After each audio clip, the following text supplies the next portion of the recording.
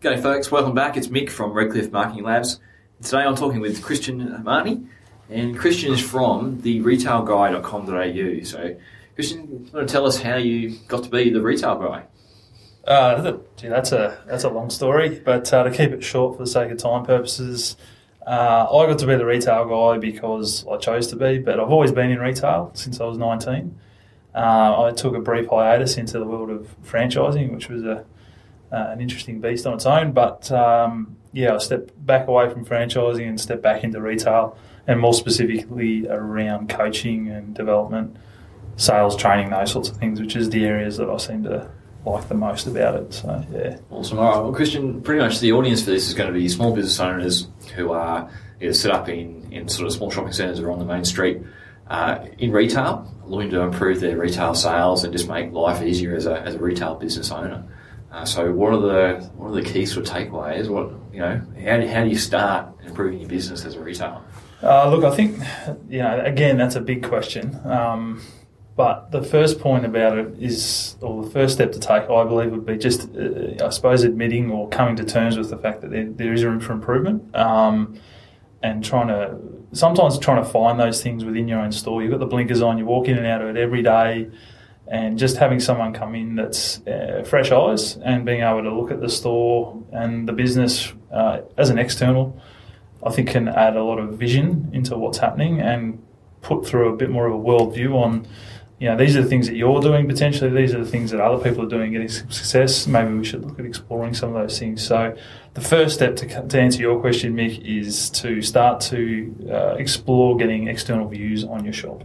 All right, and get some examples of where you previously walked into a retail store and things just stand out to you.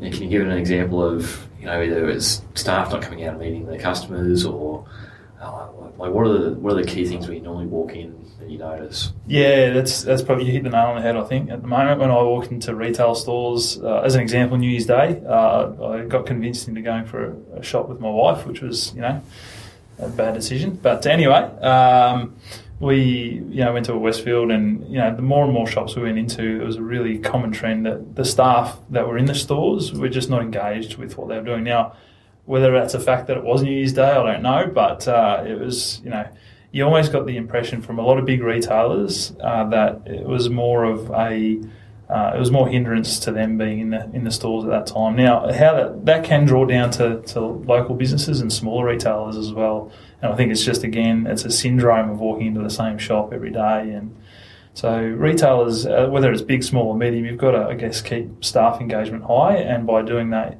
you need to look at providing variety, with coaching techniques, different little things that you can do to spice things up in the same shop every day. Okay, there's a couple just on staffing before we move away. For someone's listening to this and they want to go back to their store this afternoon and implement one change with their staff to make a difference. Yeah. What's one quick, easy thing they can talk to the staff about or change with their staff behaviour? I think just sitting down with them and having a chat to them and letting them know that it's okay to speak freely, and ask them for feedback about how they're enjoying their position. Do they see themselves progressing with what they're doing at the moment? Is it a short-term thing? Is it a long-term thing? And aligning the goals. So with the individual staff team member, maybe they want to go overseas in 18 months' time. Finding that out now is a better thing than to let it drag on where they just start to procrastinate and time kill, and neither person enjoys the ride that way. So sitting down, the first thing to do with your team is to sit down one-on-one as a business owner and have a chat to them about what their objections and goals are. Okay. Yeah. What are other areas then? So, obviously there's fairly common factors across retail. Every store is going to have different, aspects or flavours of that. But staffing is a pretty common factor. Yep. What else is a retail store involved in? Oh, well, in terms of challenges, you mean? Or? Yeah, again, every store's going to be different, but if you had to lay out... generalise it. So staffing engagement's one. I think the common one out there would be, lack of cash flow, lack of customers. That's always the one. If I was to talk to any retailer, a key frustration. The market's down. The global financial crisis hit 5 years ago, and we're still feeling the aftermath of that. It's not necessarily the reason. The culprits are deeper than that, and it comes down to staff engagement. But otherwise, it's lack of cash flow to be able to put together a sustainable marketing program to bring customers back.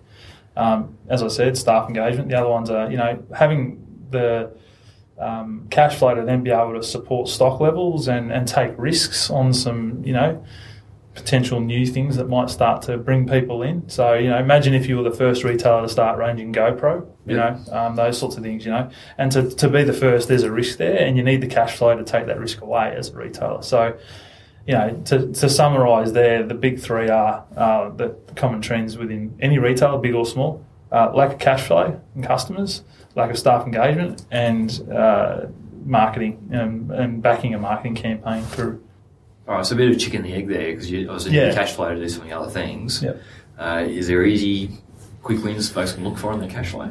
Well, there's no easy way. I mean, the first point of it is just look, and I think that's, just to be able to dissect your business back down to, is it a global thing, or is it, am I carrying stock that is redundant?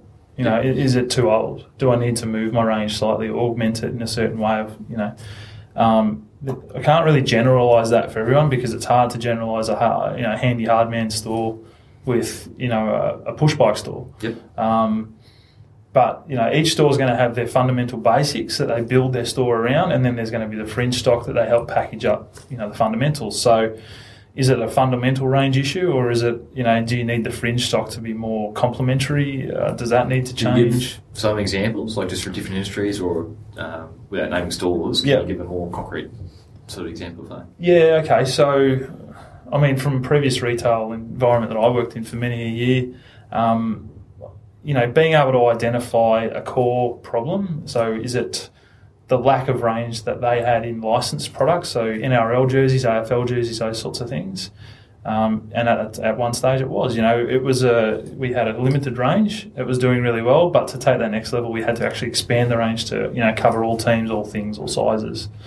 And that then changed the scope of what Rebel at that time was seen for. So prior to that, it was predominantly an equipment retailer, and then all of a sudden, the Socceroos made the World Cup, and things changed on its head, and it was just being able to realise that and then take the plunge. And I know that's a big retail story, but scaling that back to the little person, the little guy on the street, knowing that there's a change in the market, and then being able to augment your range so that you can back it bigger, and then hopefully supply the masses a bit more, or your tribe a bit more, and they'll keep coming back. I talk a lot about ant trails and knowing what your ant trail items are. So an ant trail item is something, as an example, where you're never out of stock. You're always the cheapest. Jerry Harvey used to make sure that they were never out of stock of printer cartridges. They were always the cheapest, even if they lost money.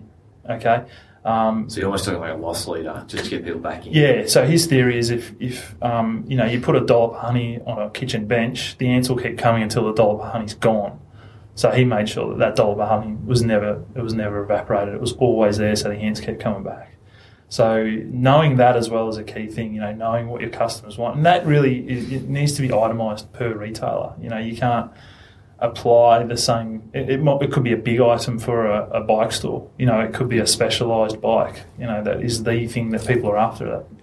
So business owners need to stay attuned to what their customers are telling them as well. So that could be just staying behind the registers, getting out on the shop floor, talking with their customers more frequently. Okay, so you mentioned a couple of words there. You talked about tribe and niche, and in fact, maybe having that one particular item or area items that you specialise in. How do you see retail sort of move between small retailers, medium retailers, and the large retailers? What's sort of happening in that space as far as focus of shops and product lines? Yeah, well, we spoke about this just before we clicked record, but I think this morning there was a big announcement around retailing, especially small retailers taking some steady increases, backed on the fact that niche products, niche markets are becoming more sought after. So it might be a soap retailer that just does a really lavish range of soaps. Now all of a sudden that's a commodity that the tribe, as we call it, will want and keep coming back for. And whether it's seen as the flavour of the month, I don't know. I think that people are tuning off from retailers trying to do everything and anything sort of substandardly. They would rather a retailer do something really, really well and give them an excuse to come to that store. Because as a retailer, we know with online shopping becoming such a beast that it is, you've really got to give them an excuse to come to your shop and to keep coming back. The service, the range, the experience has to be theatrical, mind-blowing almost, and anything below that, it gives your customers an excuse to go and buy online. So with regards to, the small niche market of retail versus what we call the mini majors, or the majors, the mini majors are feeling the squeeze, because they're trying to do all things to all people, but not getting any of it right in some extent. Obviously, the big guys are doing what they can because of purchase prices, mass media marketing. They're just the big players. I think that now is as good a time as any for people to niche down and really become a specialised retailer in a very niche area and do it really well and flourish as a result of that. Okay, so niching down, there's different ways to do that, obviously geographic, product range, or sort of intangible service type thing. So what ways can a store develop on that? Yeah. If people are thinking, okay, I'm too broad, too general, I don't have a really focused set, where can they look at trying to become more specialised? Well, I think doing a snapshot of doing some competitor analysis and where your retail shop fits in with the market mix. And I would try and keep it local, because we are talking, I believe, to a Redcliffe local market here. So for the Redcliffe or the northern suburbs of Brisbane, looking at how your particular store fits into the market and what piece of the pie do you have that. You're not probably going to be able to get some categoric data on that. It's going to just be talking to people, asking around, getting online and having a look at ranges, going in and doing mystery shopping on your competitors if you want to. You may even be friends with some other people who retail the same product that you can just go and talk to and get a vibe from. Yep. That's going to give you some really good, I suppose, not domain knowledge, but some sound knowledge about where are the opportunities that you can start to identify to niche down. So, not trying to be all things to all people, finding one product or a range of products that you can really become deep on. And I say deep because you can range deep, so you can carry more stock of it, not run out, the old ant trail theory. You can train your staff better to be able to sell that product. So they don't know some of your exactly. products. You go from 100 products down to say 20. That becomes domain knowledge around those 20 products versus becoming okay knowledge around 100. You can leverage off supplier relationships a lot more, because you might be able to buy more quantities off a supplier and therefore be able to negotiate, whether it's marketing, co-op allowances, getting them to come and support you in store on a busy time during a Saturday and sell for you, in-store setup, promotional activity, getting them to badge your retail site as a supplier or a stockist of that particular item. So there's lots of different things you can do as a result of being able to go deep versus be going thin and wide. Okay. Yeah. And getting that wholesale, that supplier support, do you think a lot of businesses don't sort of chase it up? Should they be going back and trying to ask for more support from their suppliers? Yeah, I think the little guys fear having that discussion with, and not so much fear, but they ask once and they get a no, and then they don't go back again. Yep. Jerry, for anyone who doesn't know, the time back when Jerry first started retailing computers, just walked away from Apple at the start because they weren't prepared to play the game. Now, that's a different beast, but the theory was he had principles and he knew what he wanted, and he had to start small and work up, and eventually, the Toshibas and the bigger brands came around, but he had to range other brands. But taking that story and applying it to the smaller retailers in Redcliffe, with negotiating and talking to your suppliers, it really comes down to how well you can connect with them on a one-to-one level. How much stock you're buying from them obviously has that carries weight, but also how prepared are you to just keep going back and asking and sticking your hand out, because these guys will support and often do support the bigger player, and it's because the squeakiest wheel gets always the oil. You just got to become the squeakiest wheel, so keep going back and pushing. And any win's a good win, so whether it's negotiating, taking a higher order quantity, but saying, look, if I don't hit a sell-through of 70% on this within 3 months, can you take the stock back, or can we do a stock swap? So taking the risk out of the purchase. Yep. For a little retailer, that's a big win. Because then all of a sudden, if you don't hit that, and you can swap the stock, or better yet, return it for credit, you're freeing up your cash flow again. Yeah, it's not seeing your shelves and being correct. Sort of old. Online shopping, again, the council here, the last couple of years, done several sort of business confidence surveys and things like that. And one of the factors that always comes up is this, fear or complaints or comments about eroding sales just due to online shopping. Should small businesses be trying to, fight that, or should they be joining that and getting in with online stores to complement their bricks and mortar business? What are the, is it a one or the other, or is it a both? What should folks be doing?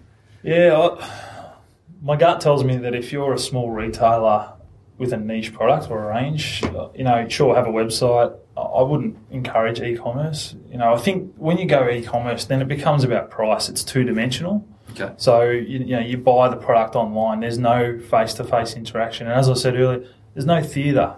So for a small retailer, you're and where people are succeeding now is being able to provide theatre, being able to provide a three-dimensional shopping experience. Brad Smith from BRAP, being able to teach kids with MS how to ride motorcycles, those sorts of things. So looking at that, if you go into e-commerce, you're stripping yourself back away into a 2D, and the Zappos and the Amazons are just going to win that war based on price, and that's not what you want to be. Okay. What about the argument that we can actually open up that way? You're open 24 hours, so folks can still come to the store, maybe pick it up, and that they can actually order outside of normal business hours. Is there an argument? I don't know. Are you seeing any sort of feedback? Well, there's certainly business owners that will say, what about that? Yep. And my, rebuttal to that is, why do you have to be open 24 hours? You're a niche market retailer in Redcliffe or in, Melbourne somewhere. Do you want to be trying to sell stock to someone in Denver? Yep. Is that really what you want to be doing, or do you want to be talking to... So getting back in line with what your end goal is. If you want to build a business that's local and holds a local power and, has that dream of becoming a commodity within your local market, then I don't know if e-commerce is the answer. I think it's more about being just a great bricks and mortar retailer. You're still going to need a website, as I said, just to be able to, leverage marketing power. But, I think... when you start going into e-commerce, there's additional costs that come into that as well. Almost if it starts to become a bigger thing, then you've got to put someone on also to do that. I wouldn't say don't do it. I would just say make sure that it's in line with what your vision is, what the end goal is. If you want to be selling all the time to everywhere in the world, well then e-commerce is an option. But if you just want to be a retailer that nails it in your local area, probably not. Okay. What sort of services can folks get off you as the retail guy? So what sort of things you're looking at? How can they engage you? And what should they sort of do next after listening to this interview? Yeah, okay. Well, the website, obviously, theretailguide.com.au. That's my main touch point. It's got my mobile phone number on there. Feel free to give me a call directly there or send through an inquiry. I'm providing a 45-minute free retail audit where I come in and have a look at the shop and talk to the business owner. I suppose flesh out, the frustrations and fears and look at where they want to head with their business and be able to provide at least 1 to 5 steps that they can start to take. And that's all obligation free. So, it's just me walking in, having a chat. And if they're in other states of Australia, via Skype, I suppose. So it's a little bit more communicated based, but that's where you can find me. Obviously, the website and the phone number, and the services I provide outside of that are, selling and sales training, coaching, leadership development, group presentations, and group training for how to sell businesses, how to sell products, services, those sorts of things. One-on-one coaching as well with retail owners.